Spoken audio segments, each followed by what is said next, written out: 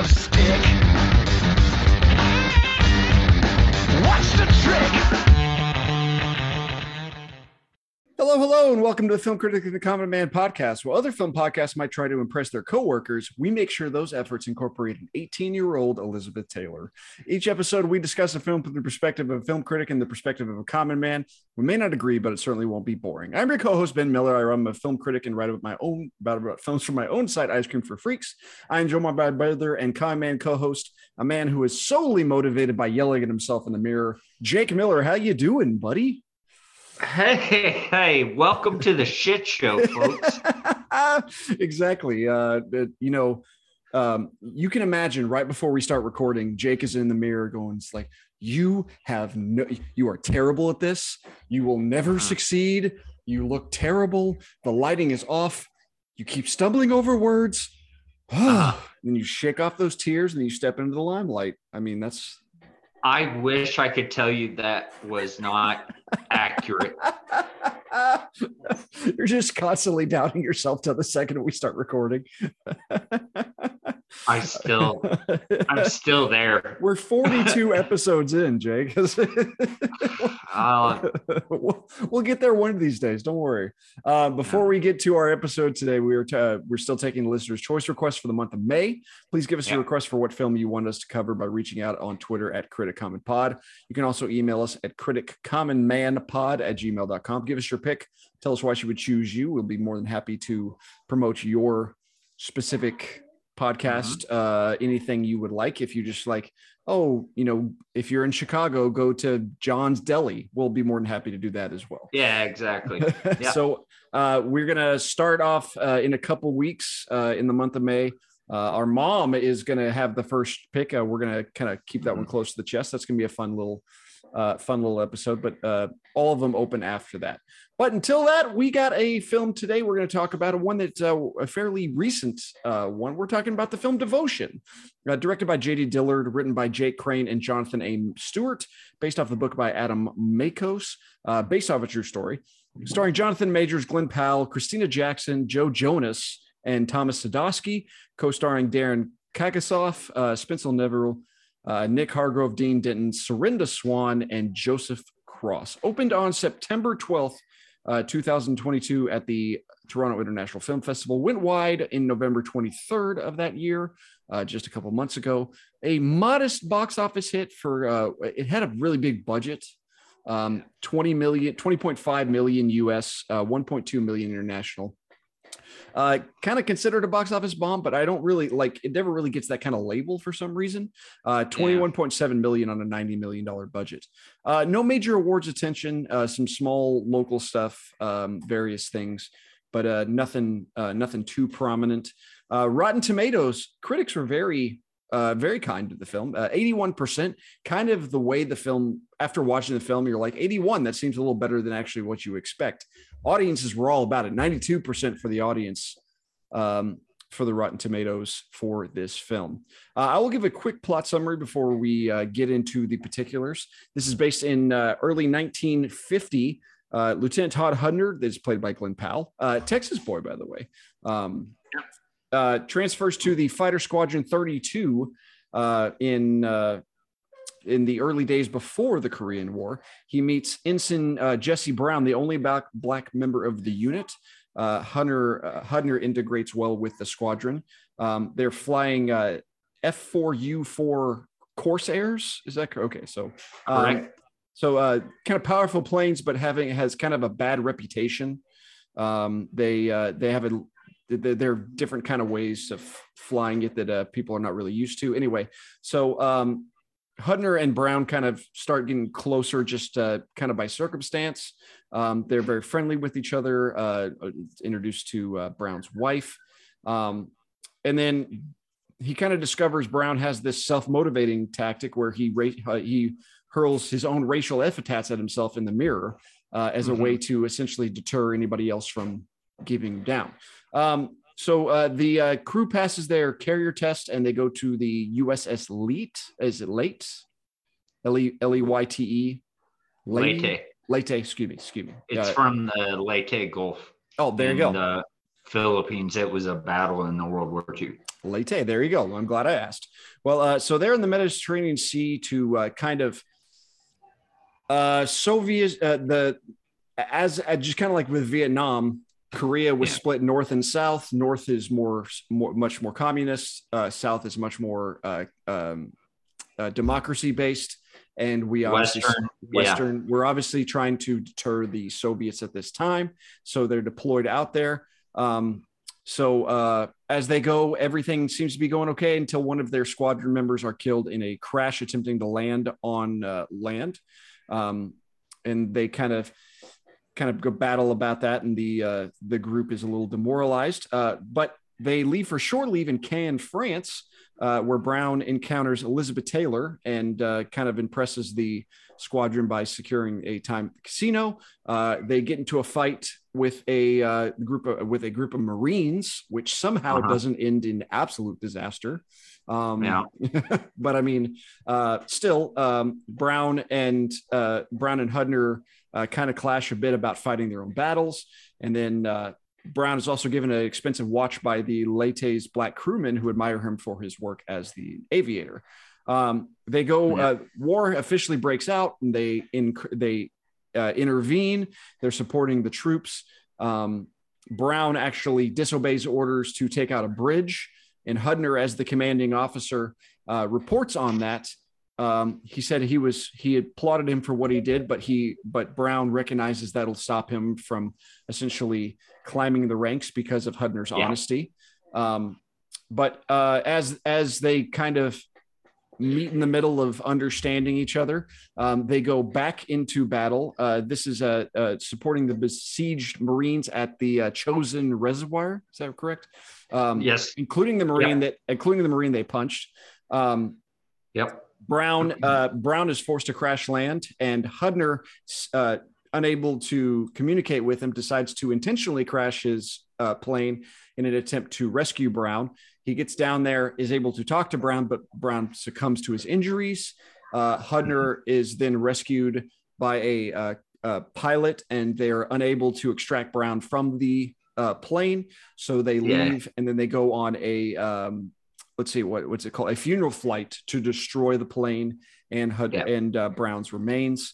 Hudner receives the Medal of Honor, and his family and the Brown family are still close to this day.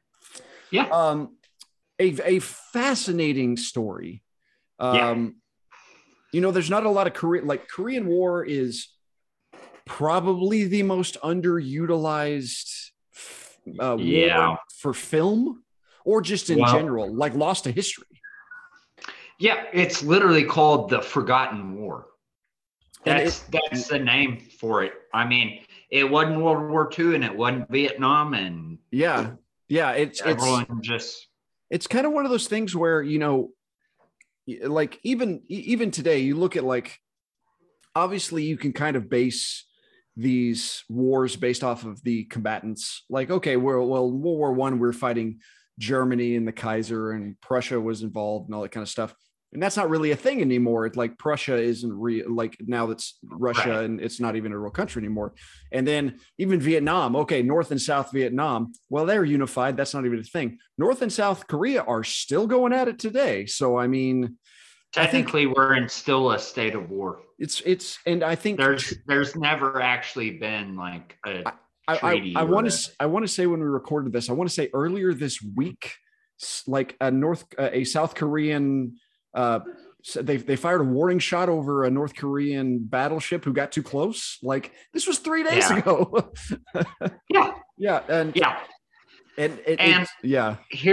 Here's something crazy. We all know about, like, Kim Jong-un nowadays, and the tensions and border conflicts, and Little Rocket Man and Trump's visit over there and everything. Sure.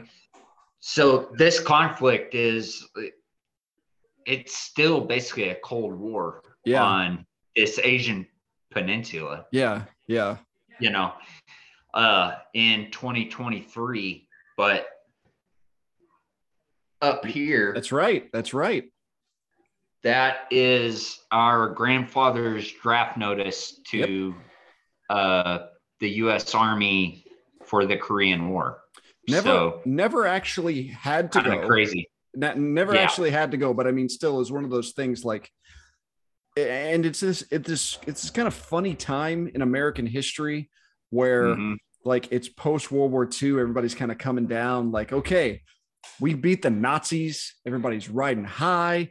Everybody's back. Industry's up. Everything's kind of going good. And then Korea kind of knocks the wind out of everybody's sails. Yeah, I think the country at that time was extraordinarily war weary. Very, I would say it's not very different than from where we are right now. Yes. I mean, after 20 years in Iraq and Afghanistan, the last thing you want's like, another war. Yeah, exactly. Yes. Please don't. Like, no one wants to send their kid off to war. Of course. You know. So. Okay, so obviously this is as a war movie. It is obviously it is a war movie. But the actual Korean War doesn't happen till probably the last 30, 40 minutes of this movie. Right. This is friendship cinema, but more importantly for you, it's plane movie. It's a plane movie. Yeah. Boy, geek out for me, buddy. Come on. Okay. Okay, so just to set it up. So right at the beginning, Ensign Brown is like, I can do anything in a plane. I am a crackerjack. What are they flying right at the beginning? They're not flying Corsairs.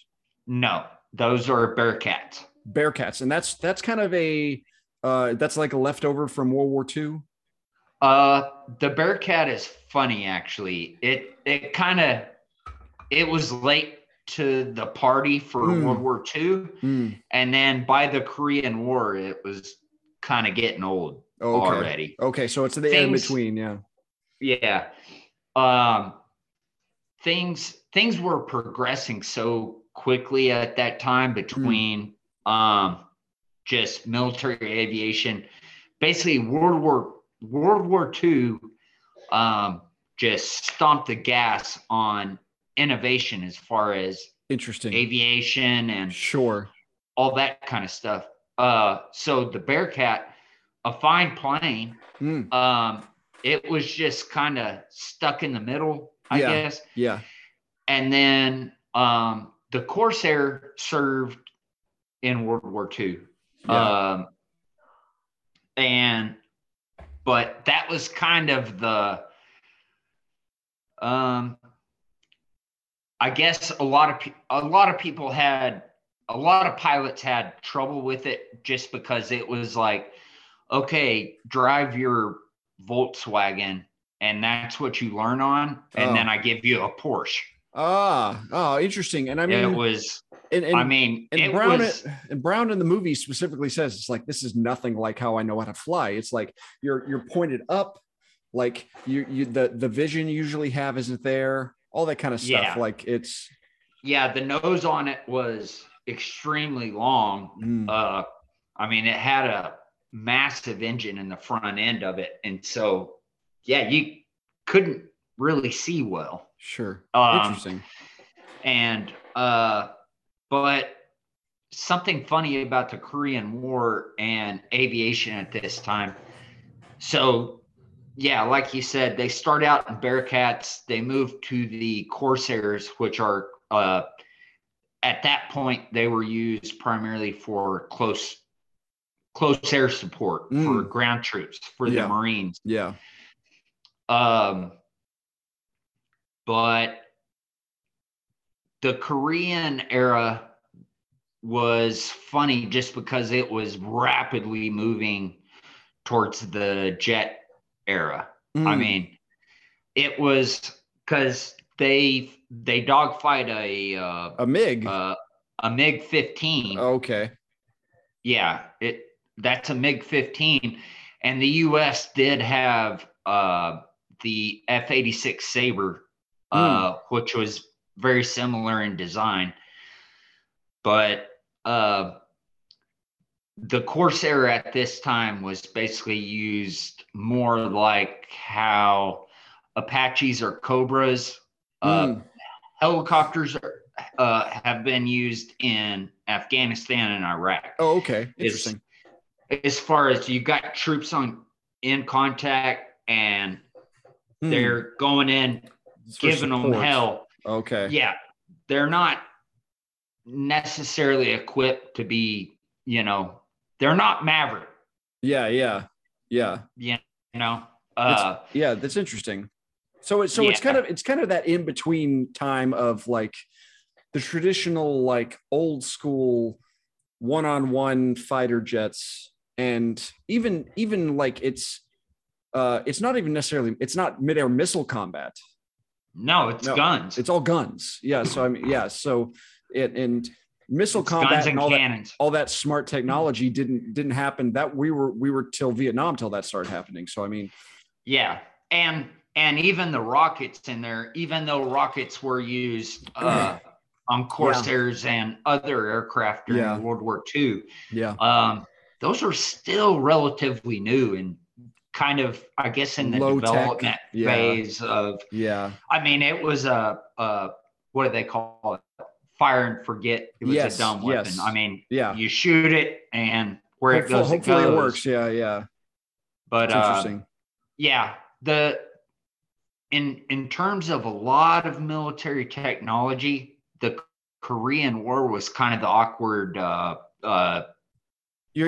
phase. Your puberty. Your puberty. That's exactly. I'm glad we came to the same conclusion at the same exact time. Like you're not a kid, but you're not a man yet, and I don't really know what to do.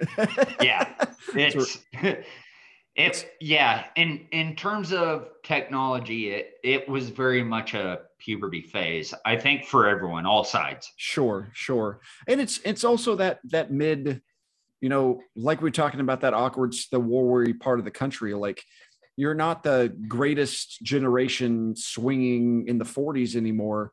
But you're not to the hippies of the 60s yet. You're still in that in between. Like everything, this is supposed to be nice and relaxed, and then you get thrust into this war. And like you said, it's kind of a war of exhaustion. Like, yeah, and also, I mean, at this time there was the Eisenhower doctrine, where don't let communism spread. Yes. That's why Korea happened. That's why Vietnam happened. Exactly. Yes. Is don't let communism spread. Every Cold War issue until 1975, Cuban Missile Crisis, all that stuff. It's just all, communism's the worst thing in the world, and it's just kind of looking back on it, it's so silly. Oh, it is. It's so but at the same time, I mean, the Soviets and the communist Chinese, and they did the same thing. They said America bad, democracy, exactly. No thanks. Yes, exactly. And it's like, it's all, I mean, it's like me and you getting into a fist fight because we voted for different people or something. Like, it's such a small, it's such a small, silly reason especially in hindsight. It's like, well, why did this happen? It's like, there's 6 million people dead because of this, but that's that's the reason. All right. So you plane wise, it's a pretty cool, like just geek wise, like, man, these planes are awesome. Yeah. It's a cool plane movie. Yeah. I could see how some people might think this movie starts out slow until they actually get into combat. I could see that. But for me, I just found it interesting just because I have an interest in aviation and not and I'm not a pilot, but interesting thing. I know a professional pilot, and I asked him about the Corsair design and how that works aerodynamically. Yeah. So that gull wing design, that V. Yes, that V. That's the most interesting aspect of it. Yeah. Yeah, it's called a gull wing design, but he said it's actually his favorite really? From that World War II era. and he said that the upswept wing design, what it does is it increases the surface area that can generate lift. So it's easier to get off the ground. Yeah, it generates more lift and more stability without sacrificing so much weight. So interesting. You know, my arm does, it's only so long. Yeah. I can't make it longer or short. If I do this, more interesting. I've got the same surface area, but it's taking up more space generally. And that's absolutely crucial from for a aircraft carrier based airplane. So makes sense. But yeah. Anyways, I thought that was interesting that he kind of laid that out.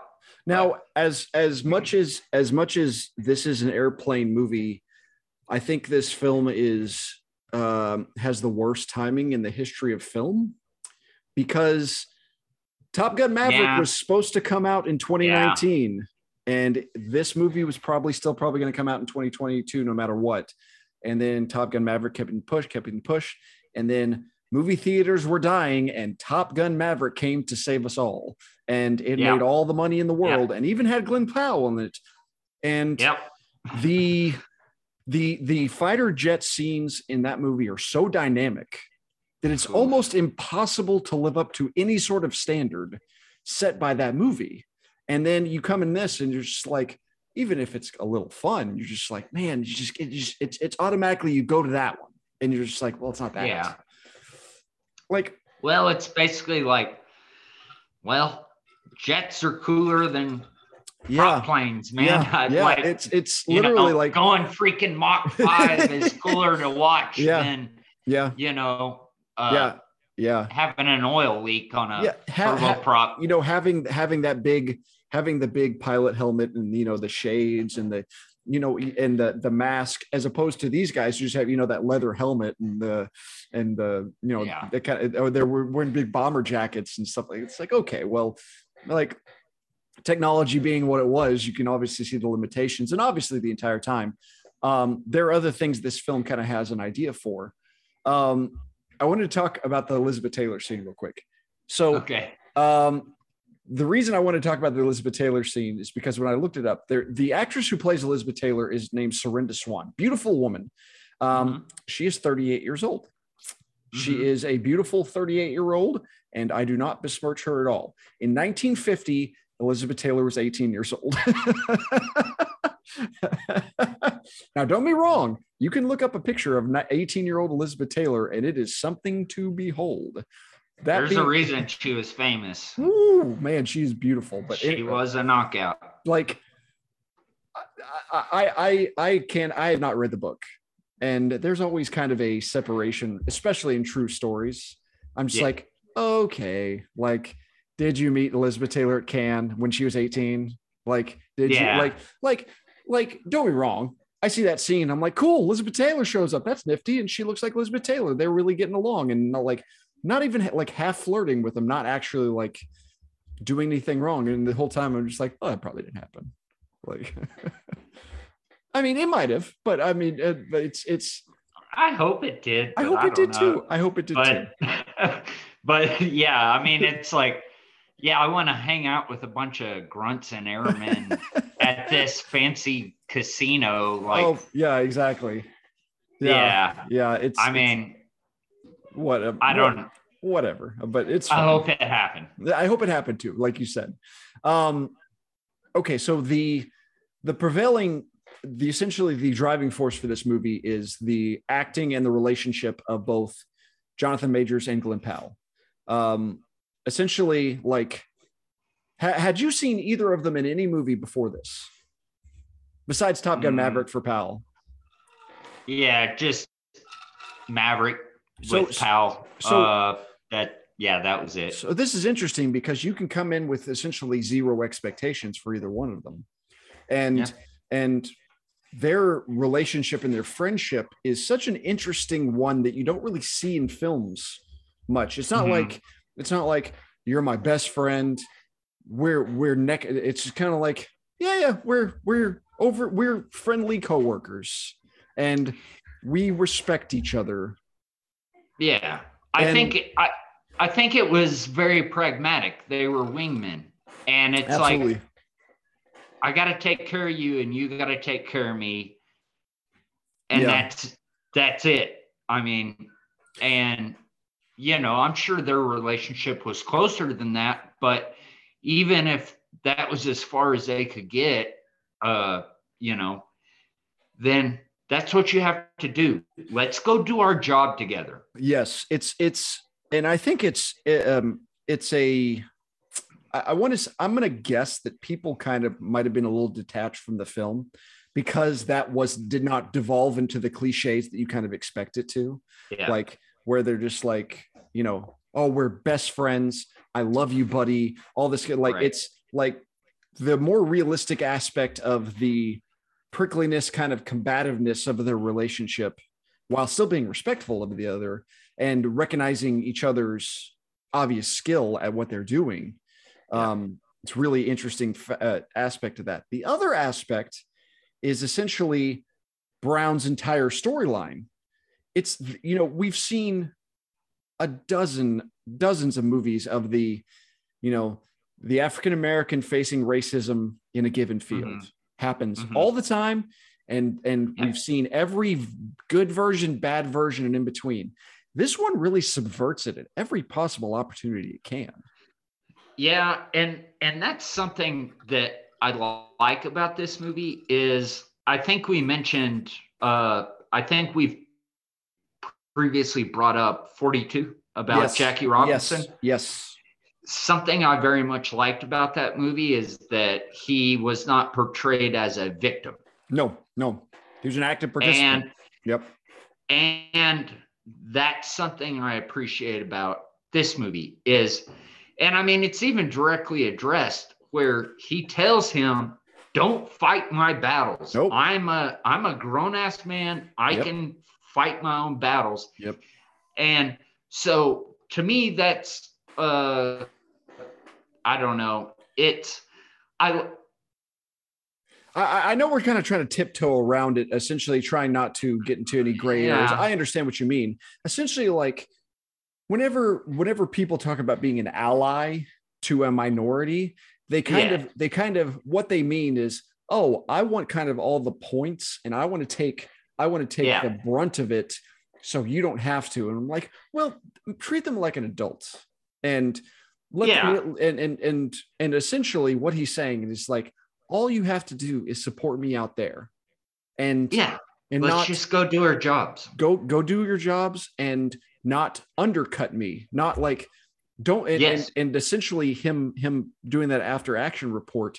It's not necessarily he's like, I was just being truthful. It's like, I know, but whenever you tell somebody else that they did that, somebody is not going to look at that as a reason to stop you from advancing your career. And Brown is thinking this in terms of I'm a career naval aviator. Naval aviator. Yep. I'm trying, this is my job. It's not like these guys aren't drafted. These guys were already there. Like, so I mean, it's really interesting from it's not even, oh, this is about pride. It's like, no, I have a family. I got to support my family. And I need a promotion. Yeah. Well, there's a term that I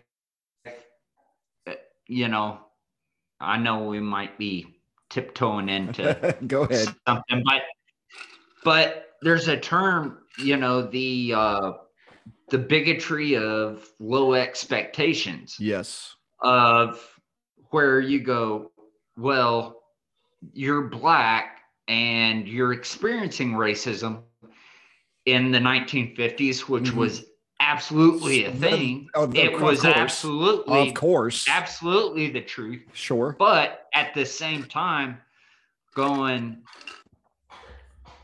hey, I'm white and I'm not racist, so I'm going to help you. Yeah. And even though that comes out of a good place, I think, it's directly addressed where he's like, I am capable of doing this on my own. Yes. And you need to understand that. Yes. I am equal to you.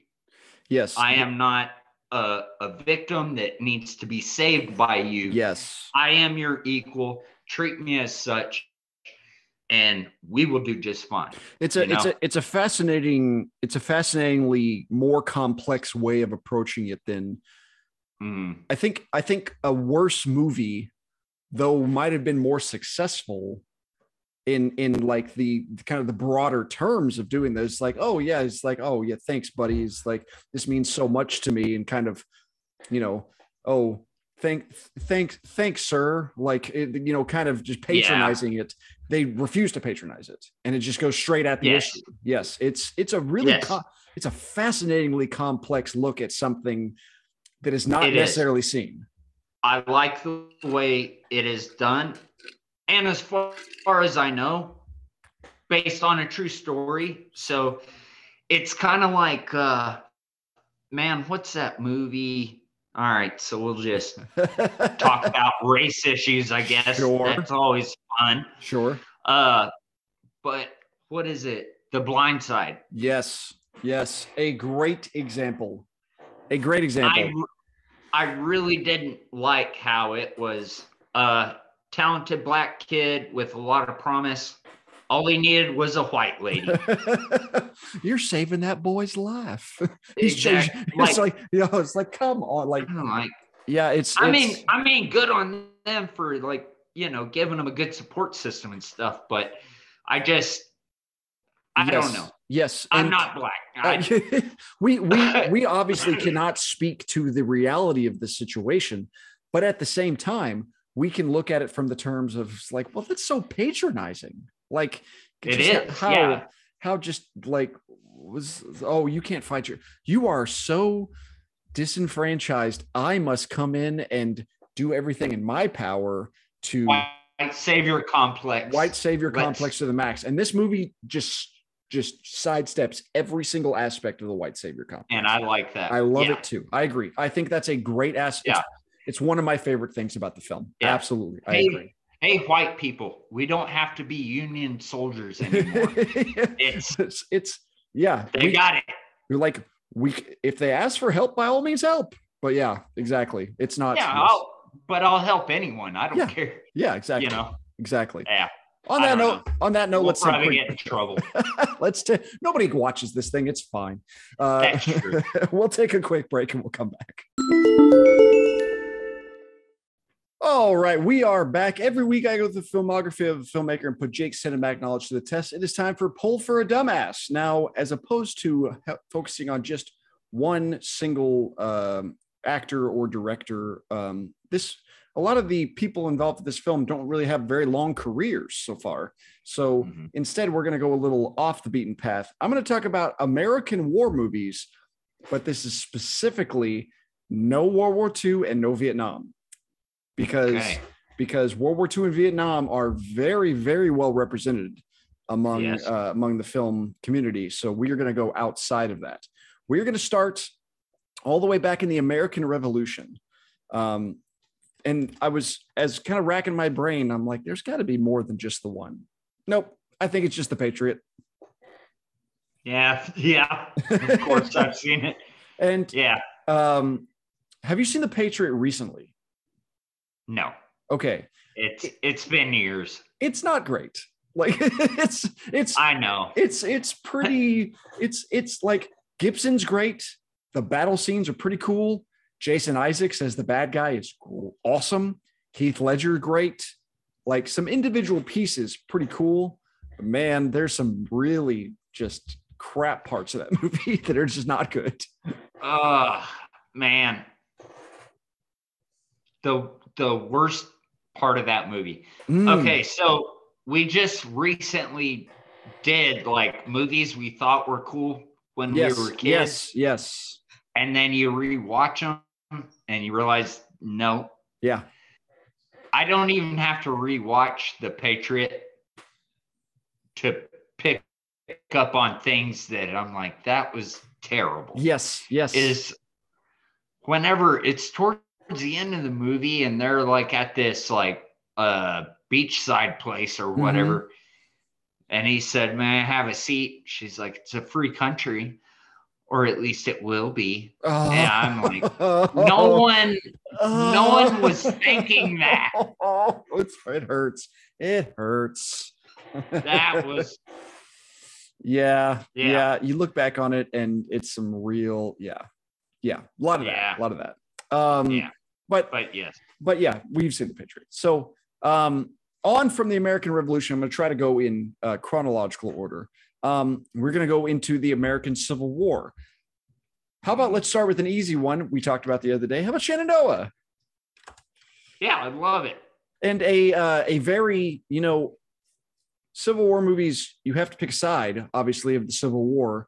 Shenandoah is probably the best example of skirting the middle. I think it's the best example of being like, this entire thing was fucking stupid. Yes, this blows. This really sucks. Yeah, this isn't. Yeah, there's nothing glorious about this. I don't want to be a part of. I don't want to be a part of this. Tried to stay out of it. Yep. Yeah, I agree. I think it's a good war movie that does not glorify war. Great example.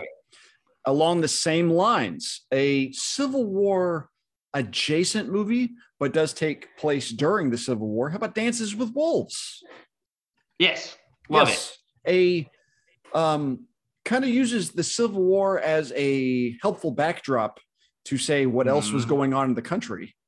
Like the Civil War was kind of a nice, convenient excuse to do whatever they wanted to the Indians because people were otherwise occupied.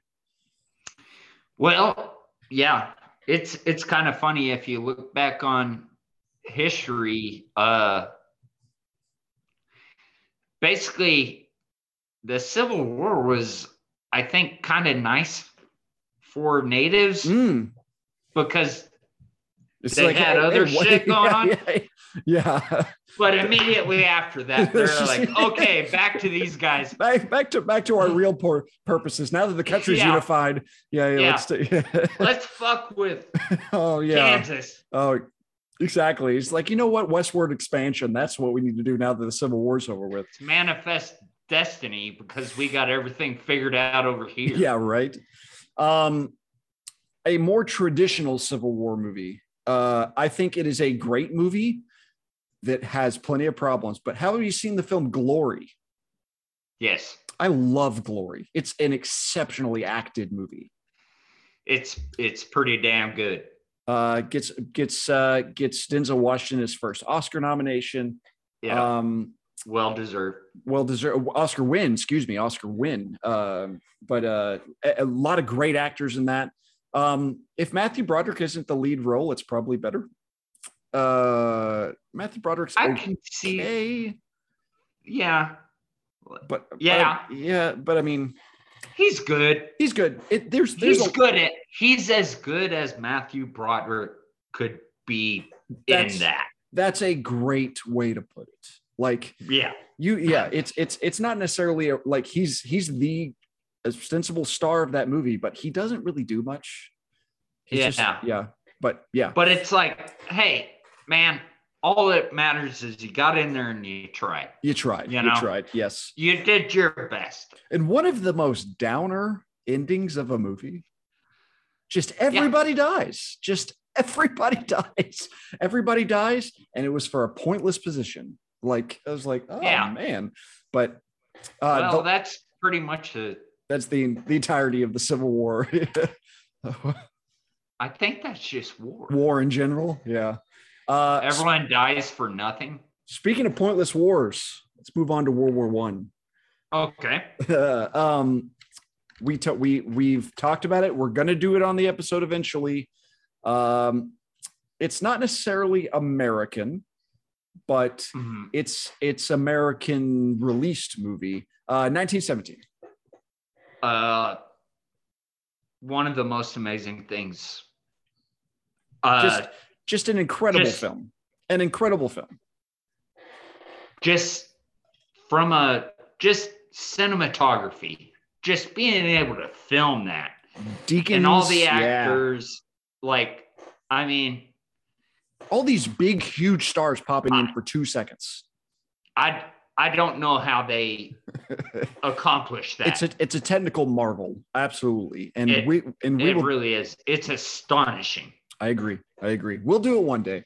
That's probably the one of the, like, World War I is so desolate of a setting. It's hard to be like, man, feel good about that one. That's as close to kind of a feel good as it is. Either that or this next movie, Steven Spielberg's War Horse. Yes. Hidalgo. Loved it. Anytime you mention a horse, is it Appaloosa or Hidalgo? Something totally. It's. I got to think of another horse movie just to really, Seabiscuit. War Horse is fine. It's good. It's decidedly fine. Like every time I see it, I'm just like, oh yeah, that's a good, like, grandpa, like it, put it on, it's fine, like war without seeing war type movie. And the other World War I movie, I don't know if you've actually seen this, Paths of Glory. Paths of Glory. This is it's a Kirk Douglas. No. It's actually a Stanley Kubrick movie. It's black and white. Kirk Douglas is I think he plays a German. I think they're actually Germans or Prussians or French. I don't remember. Anyway, but he is it's kind of due to the ineptitude of a commanding officer. 2 soldiers are condemned for his ineptitude, and Kirk Douglas plays a commander who is also a lawyer to represent these guys against these false charges in World War I. And it essentially is just bleak and awesome. And it's like 86 minutes. So if you get a chance, Paths of Glory, incredible film. So by all means. So that's the first one you missed. I'm not necessarily surprised you missed Paths of Glory, but very highly regarded film. Okay. So we're on to the Korean War, obviously Devotion being a Korean War film. There aren't a ton. And the only one that I could actually think of, I'm not sure if you've seen the movie, but you've seen the TV show, MASH. Yes. You have seen the movie? No. You are absolutely correct. I was saying yes. Yes, you've seen the TV show, not the movie. The movie I didn't see the movie. It's fun. It's a blast. It's a goofy, silly. It's much more irreverent than the TV show would laid it out to be. Like, it's just kind of like, well, what if it's almost like everybody's bored. Like, there's no necessarily drama of going on. It's more of like, hey, Korea kind of sucks, and these guys are a aspect of being in it, and they try to make the most of it. Really interesting film. It makes warfare fun. As one should. You've got to find the bright side. You got to find the bright side of each and every one. Okay, so MASH, set in the Korean War somehow. Okay, that's the only other Korean War movie I really found of any note. Now, moving on to Desert Storm, which is a really interesting. It's such a small war history, but very narratively interesting things they do. How about Courage Under Fire? Another Denzel Washington movie. Yes. I don't necessarily think it's a great movie, but it's interesting. It's not bad. I like Denzel Washington's trying. And you watch that movie, you're like, is that skinny Matt Damon? What's Lou Diamond Phillips doing here? Like all that kind of stuff. It's fine. It's kind of one of those things you're like, what's the only combat that anybody in Desert Storm ever faced? Like, it's kind of, yeah. Okay. It kind of seemed like a bunch of rookie actors trying to figure it out. Yeah. That's a good way to put it. A little bit. Yeah. But it's interesting, but yeah, it's fine. How about the flip side of that? Kind of with the boredom of the next 2 movies are about the boredom of Desert Storm. How about Three Kings? Yes. Three Kings is awesome. I like Three Kings. I do too. That's another one. That's another one of those knowing how to use Mark Wahlberg correctly. Yes. Yes. And if you like to see him get tortured, bingo. That's nice. Like to he can't breathe. Yeah, he needs that. He has to get stabbed in the chest to release the pressure. Yeah. Clooney being awesome. Really like Ice Cube in that movie. He's great in that.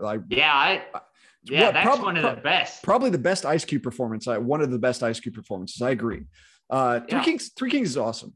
But the other bored Desert Storm movie, and I know it's a movie you love. I have never doubted in my life you love Jarhead, don't you?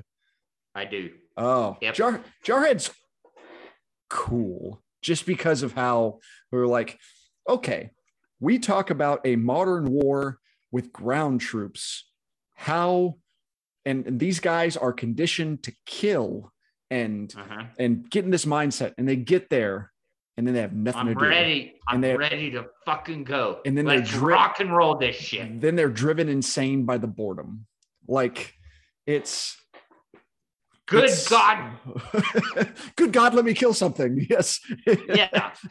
Well, the thing I love about Jarhead is it really does. Well, first off, the Gulf War was so quick. Basically, it was a month and a half. Yeah. Well, the ground campaign. Yeah.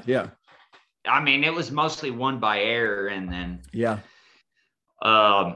but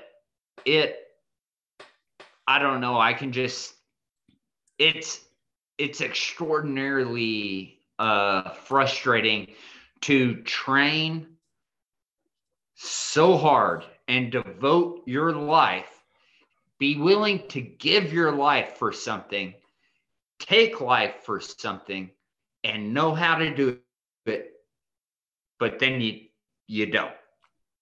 It's like, I don't know. I mean, it'd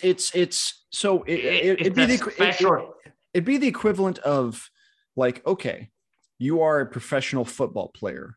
You train, you get drafted, you're killing yourselves in practice. You're going to everything is going on. The first snap of the game is a fumble, and the entire game is won without you ever stepping on the field. You're like, well, what did I do here? My entire life was to this moment. And but we won. It's like, yeah, but where's my, like, all the effort I put in? Where's the effort? Like, that has to say something. And Jarhead really gets to that insanity that would drive you to. Yes, absolutely. A lot of people are willing to die and do die without ever actually seeing war, I think. Yeah. It's know what I mean? I don't know. The American missiles, the American military system is designed to psychologically prepare you for what you have to do. Absolutely. As it should. And it has to. And the preparation of that is exceptional for the sake of people who get the action, but the people who don't, it's very easy to drive you incredibly. That's why PTSD is such an issue, even with people with not necessarily had anything happen. Like, can you imagine being wound up that tight and never being able to let go? I mean, just been there. Yeah, I get it. All right. So 3 for 3 in Desert Storm. I'm going to clump together the war in Iraq and Afghanistan for the sake of these last three. I'm curious about I know you've seen American Sniper. Yeah. What are your feelings on American Sniper? Well, there's a lot of controversy on that. It's what is true with Chris Kyle is always a question. Yeah, I don't know. And plus, he was put up as such a folk hero, a savior, or yes. And so it's almost like, you know, don't look into it. Don't, like, he's above criticism. Yeah. And I don't like that for anybody. I don't either. I don't think anybody's above reproach. Exactly. Yeah. So I don't know. And I mean, I think Bradley Cooper does a very good job in the film. God, the baby scene.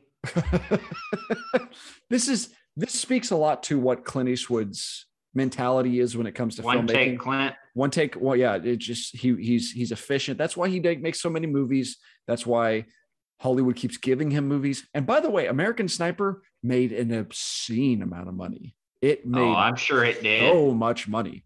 But I mean, everything having to do that I like with the movie is Bradley Cooper adjacent. It's about his performance and what he brings to the film. And I do have some big problems with the film, but I'm not going to besmirch Bradley Cooper's performance in it. And I think he is exceptional in the film. Yeah. Yeah. And that, and also in no way, I'm not putting down Chris Kyle or doubting them. Or snipers in general. Yes, know. Exactly. I don't know. There's a, like, we're talking about a movie. Yes, we're talking about a movie. Exactly. That's a great way to put it. The most successful war in Iraq, Afghanistan film, at least in terms of awards, The Hurt Locker. Yes.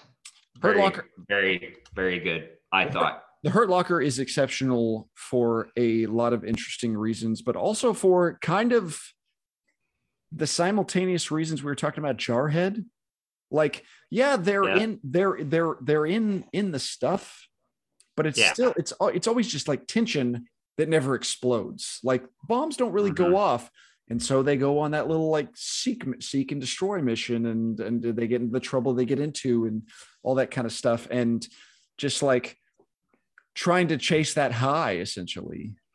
Yes, absolutely. I think Jarhead is basically a guy that's been trained to get that high, but never gets that high. Jarhead. Yeah, you're right. And then Hurt Locker, it's a guy that's had that high and never wants to stop having that high. Been there, and when he goes back home and lives normal life, which you would think, this is what you want. God, you're back. Yes, you're good. His raison d'être is to be out in the Hurt Locker. Yep, and that's all he knows. Yep, that's all he knows. And like you say, it's an addict. It's addict behavior. It's constantly chasing the wanting to feel relieved and satisfied, and you'll never be. Yeah, that's the most outstanding comparison I can think of. It is addict behavior. An exceptionally that's a great explanation. Exceptionally well made movie. Really cool little aspects of that movie in there as well. Yeah. The last one I have for you, I think we've talked about it before. We keep bringing friggin' Mark Wahlberg involved. Lone Survivor. Yes. Again, a lot of things I like about the movie. Mm-hmm. Essentially, as soon as everybody but Mark Wahlberg is dead, the movie loses me. Like, when they're on the mountain, being pursued, trying to run away, and all that kind of stuff, I'm kind of on board with it all, and I'm like, this is going, and this is crazy. And then whenever he escapes to the village, and it's like, okay, that kind of loses me. Whenever it becomes a Mark Wahlberg movie. Yeah, kind of. Yeah. Like what that. It's the same thing as a movie about Chris Kyle is like. It's put on this pedestal that, well, if you criticize this in any way, then you're not patriotic. You're not showing respect to a veteran. You know what I mean? It's kind of and on top of it all, it's a survivor's view of history. It's the one guy who lived telling the story, and he can essentially tell the story however it wants. Like, I mean, it's not. I'm not. Mark Luttrell is was an exceptional SEAL. He did a lot for this country. Absolutely. God bless him. God bless him. But you still have your own ego to feed, or it's not even necessarily all that. It's just there's not something you can essentially say like, yes, this is absolutely the way it happened. And there's kind of a thing. It's also you have to make a movie. Yes. Yeah, you've got to make a movie, but there's some things I've seen like within like the special forces community, the SEAL community, where they're like, that wasn't right, or this or that, or I mean, there's like 2-3 guys that dispute who shot Bin Laden. Bin Laden. Like, there's 2 or 3 books out there, all reputable guys. But I know. So, but regardless, the film is okay. It has its moments. You have to understand, anytime that you're making a war movie and this story is coming from someone that was in war, the term fog of war, that's real. Absolutely. What are you actually going to remember? What is actually like, the adrenaline pumping. Can you imagine just like, oh yeah, my head is clear as could be. I remember every single detail. Like, come on. Like, no, you're asking human beings to accurately retell the most traumatic moments of their life. Exactly. That's unrealistic. So I say, give them grace. Yep. It's not hurting anybody. So Jake, you did really good. 12 out of 14. You got all the American Revolution, Civil War, Desert Storm, and War in Iraq and Afghanistan. You missed Paths of Glory in World War I, and the Korean War with MASH. Do note, I did watch recently Guy Ritchie's The Covenant. It's I really want to see that. It is it's not a true story. But it's essentially an ode to interpreters in Afghanistan. It's not like the most like war accurate film, and there's a lot of kind of like, once you realize it's a B movie, but it's the best version of it. I was really surprised at how much I enjoyed it. So I think it's pretty well done, and by all means, go check it out if you guys haven't. I definitely am. It'll be out in theaters now. 12 out of 14. Well done, sir. All right. Well, what time has it been? It is. Each episode, instead of me steering the conversation, Jake peppers me with a series of questions that I must answer truthfully. Sometimes it's just trivia. Sometimes it is not. Jake, you'll know when you're in it. I guess I'm in it. You're in the hot box, man. I'm in the hot box. What you got for me? All right. We are tremendous respecters of those who have served. Yes. We've got veterans in our family, and love and respect them and what they did. Absolutely. Ben and I did not. We did not. We did not serve in the military. But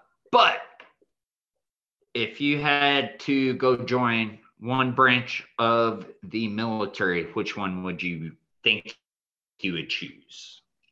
I have a friend who is in the Air Force, and he said, we never fight a war where we can't have a Holiday Inn to check into. So I always think it's like, well, that sounds cozy. You know, we also, on that note, we have a friend that's in there. He's a pilot for the Air Force. He just posts vacation. Always, he's always on vacation. He's never like, oh, it's like, oh, here I am in so and so. It's like, no, he's posting a selfie in the cockpit. I'm over Somalia or something. No, it's like he's like, Italy's great. Oh yeah. Not that I don't appreciate the American military machine at its full force. But no, I kind of, out of a process of elimination, kind of land with either the Air Force or the Navy, probably the Air Force, because it's like, well, I don't feel like I'm a Marine. Like, I don't feel like I have that kind of mentality for a Marine. I'm not saying I couldn't do it if I was put to the test to do it. And the Army's kind of the same. Like, I know the Army is obviously a large swath of things, but I just kind of think of always kind of like ground troops, and it's kind of the grunt works, as you could say. Want a little more cush. Little, like, I always think of myself more administratively, obviously myself, and kind of the Air Force is probably the area where I would probably gravitate towards. Is Space Force an option? Yes. Well, that's obviously my choice, but I'd probably default to the Air Force. Space Force. Now, when we know a little Arabic, and I guarantee if we were put into situations, they would teach us much more Arabic, and we would probably be deployed to a place that would need it. So but generally that's not the best of places. Yeah, exactly. All right. My wife cried watching this movie. I'll bet she did. No. I tweeted something about this the other day. I don't know if I have an issue, but the amount of people who cry during movies, and I'm not talking about certain movies, or like, it's like, oh, did you watch I Am Legend and cry when the dog died? It's like, yes, of course. I'm not made of stone. Like, stuff like that. Like, obviously there are things that I'm going to get emotional at, and certain dogs will always get you. Dogs will always get you in certain things. But I mean, it didn't, I don't know, maybe just because I knew the story going in. Right. So I knew the main details of what was going to happen. So I wasn't exactly shocked. But I get the emotion of it. Like, it's did she cry whenever he died, or whenever Hunter goes back to the house? I think it was when he had to leave him. When he the funeral, knowing that he was dying, and it's like he had to go. Oh, that sucks. He had to get on the helicopter and leave. And I turned to her and I said, I don't think I could leave. Yeah, I really don't. Right. I don't. I mean, that's a tough situation. I mean, the United States famously has a very no man left behind policy. And this is one of the few situations where it's actually never been recovered. His remains have never been recovered, but still, it's just one of those things, you got to cut your losses, essentially. Like, well, we lost. I know that was a logical decision. It was the logical decision, but it was not. It's just absolutely it's gutting. But yeah. Well, Ben, if you ever go down in an F4U Corsair, I'm dying with you, man. Well, my question is like, well, I'm going to make the wrong decision and not get on the helicopter, and I'm just going to die with you. Would you crash your plane? Well, how cleanly could you crash your plane? Like, there's your problem. That's maybe I just go nose into you. Nose into me. And it's like just go in a ball of flames, baby. We would just both go out, maybe. What a way to go. What a way to go. Obviously these were actual people. But, yes. Yeah. But it has been 70 years. So yes, but true. Yes. All right. So you mentioned the Elizabeth Taylor deal and being in a casino, and What's your favorite casino game? It's always easy to default to blackjack because it's difficult to screw up. Now, you can screw it up if you're with a bunch of people. Well, if you're bad at math, or if you're with kind of casino like the old dogs of casinos, like who know all the blackjack rules. Like, no, you need to bust so none of us bust and stuff like that. Like, oh, you hit on a 15 and you got a 5. Well, that sucks because you stole my 5. Like, and just drunken idiots. It's like, I'm gambling for me. I'm not gambling for the sake of the table. Fuck you. It's a great way to put it. Yeah. But do you know how to play craps? No, I don't either. And I've heard it's fun once you learn. It looks fun. It looks fun. I just don't understand it. I don't either. It's kind of like people who shoot dice. I'm like, I don't know what this is. Like, I know that looks simple. It looks simple. I'm sure I could read a Wikipedia article right now and figure it out, but I just don't know how. Like, yeah, I don't know. Whatever. I do like roulette. I like a good game of gin. Yeah. Gin rummy. That's a good dumb guy game. Yeah, it's very straightforward. Like, it's essentially Yahtzee with cards. Yeah. Yeah. But you're a good card player. You're a good poker player. I do like poker. Yeah. I have been your I think we talked about about this a couple episodes ago. Yeah. It worked out. You won. It worked out. All right. So we talked about airplanes of this era. Air-to-air combat wasn't being done with missiles like it would be today, like in Maverick. Correct. Or whatever. This was guns and cannons. So do you know what type of guns were on the Corsair? I don't. I'm going to guess it's a fairly decent caliber. I'm going to guess, let's see. I'm trying to, whatever I say, I'm going to embarrass myself just like I have in the past when it comes to these type of things. You can't Hidalgo or Appaloosa yourself.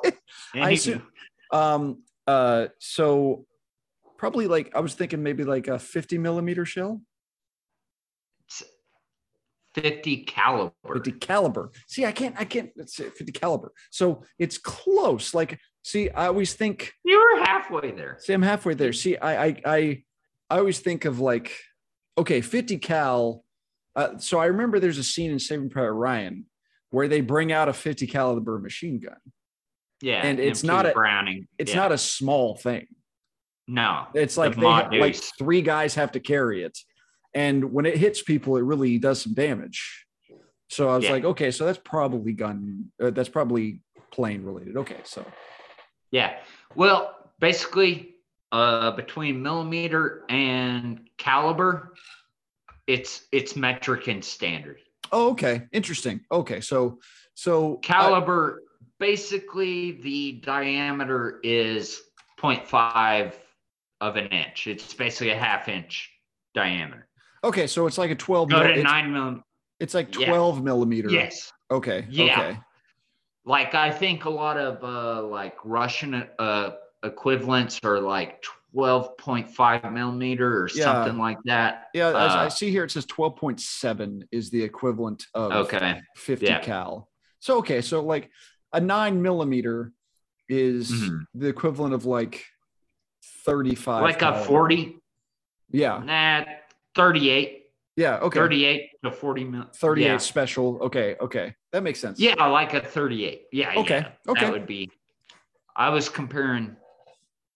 The more you know. The more you know. Now I'm learning more every day. Get a graphic where we have the old NBC. Like the more you know. The more you know. Yes. Okay. Do you think Glenn Powell was better as Hangman and Maverick or on this? Oh, he's such a good prick. He's so like, the funny thing about it is how good he is kind of like a straight-laced, button-down guy in this, and how like the cocksure asshole he is in Top Gun. Like, he really does both really well. I bet you he does. And and plus, like, he's real ugly. Yeah, exactly. It's like, I don't think it's yeah. I feel like most guys are like, okay, fuck you, man.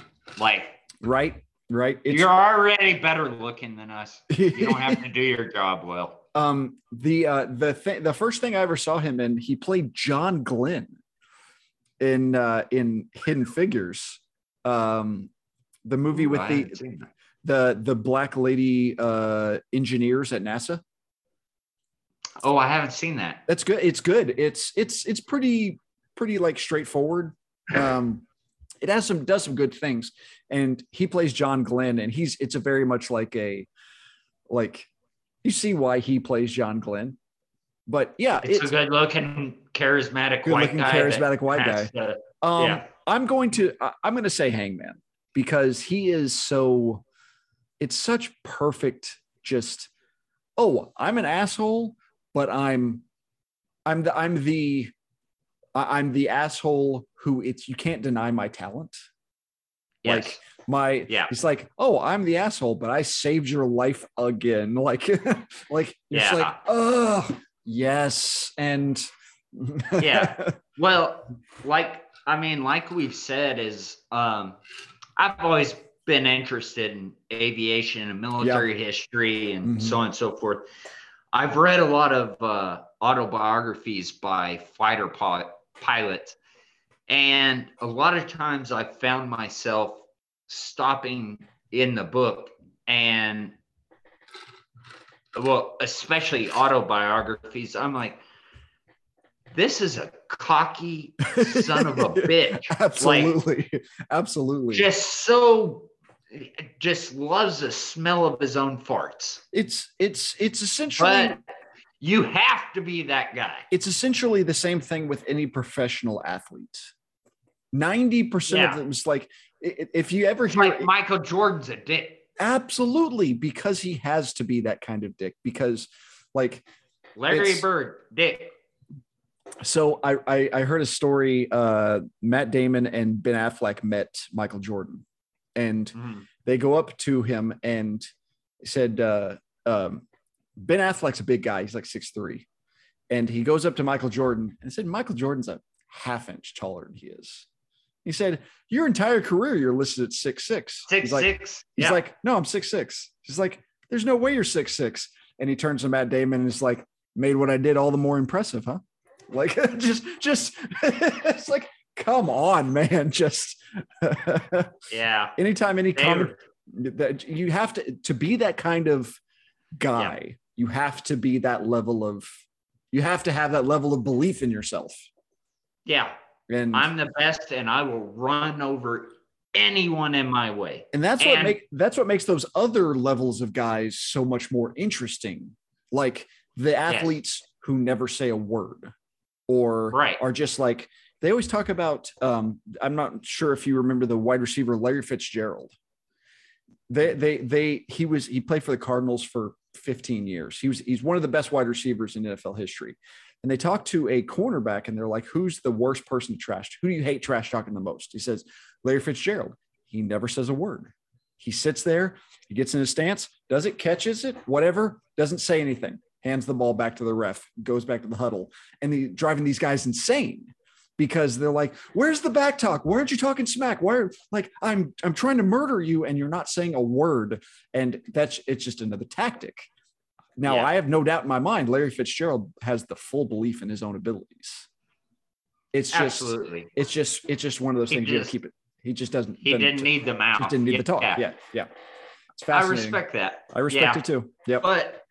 But yeah, that's my point. I mean, a lot of really, really high achievers are just, but like, think about it. Like, can you go Mach 5 in the most advanced fighter the world has ever seen?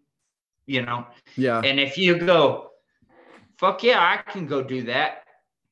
You got a big old ego and some big old cojones. Yeah. It's like me, I'm like, I don't know. probably not. It's a good point. It's like I get car sick. Astronauts, I've heard, are the same way. Astronauts are all just cocky. Yes. Yes, exactly. Yeah. Look up a fun video. A flat earther confronts Buzz Aldrin when he punches him. Yeah. I'll link it right. Awesome.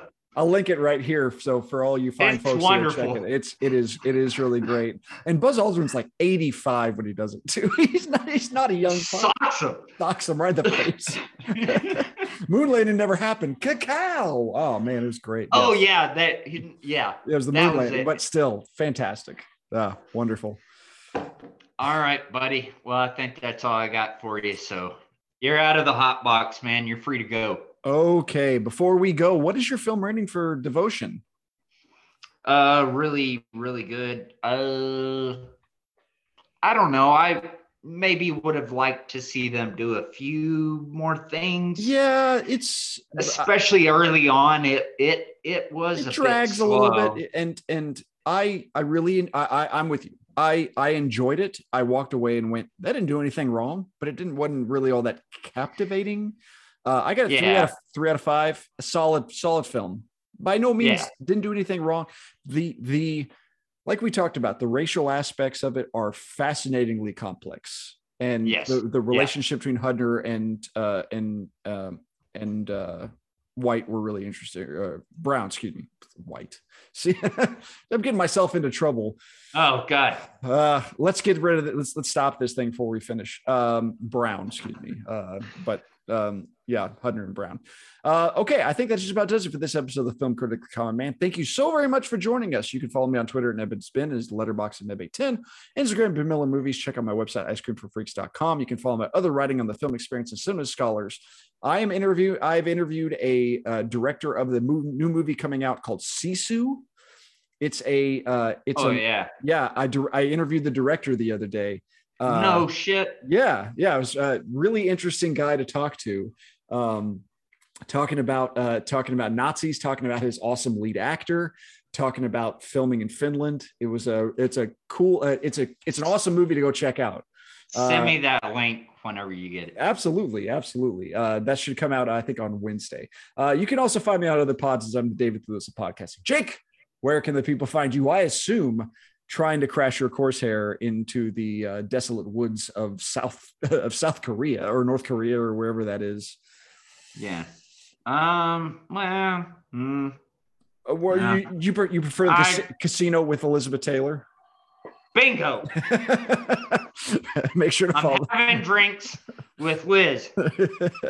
Make sure to follow the podcast on Twitter at Critic Common Pod, and please like, subscribe, rate, and review. Enjoy the show wherever you get your podcast. We will catch you guys next time. We got a really fun one next time, so I hope you like scary movies. Thanks, guys. Y'all have a good one.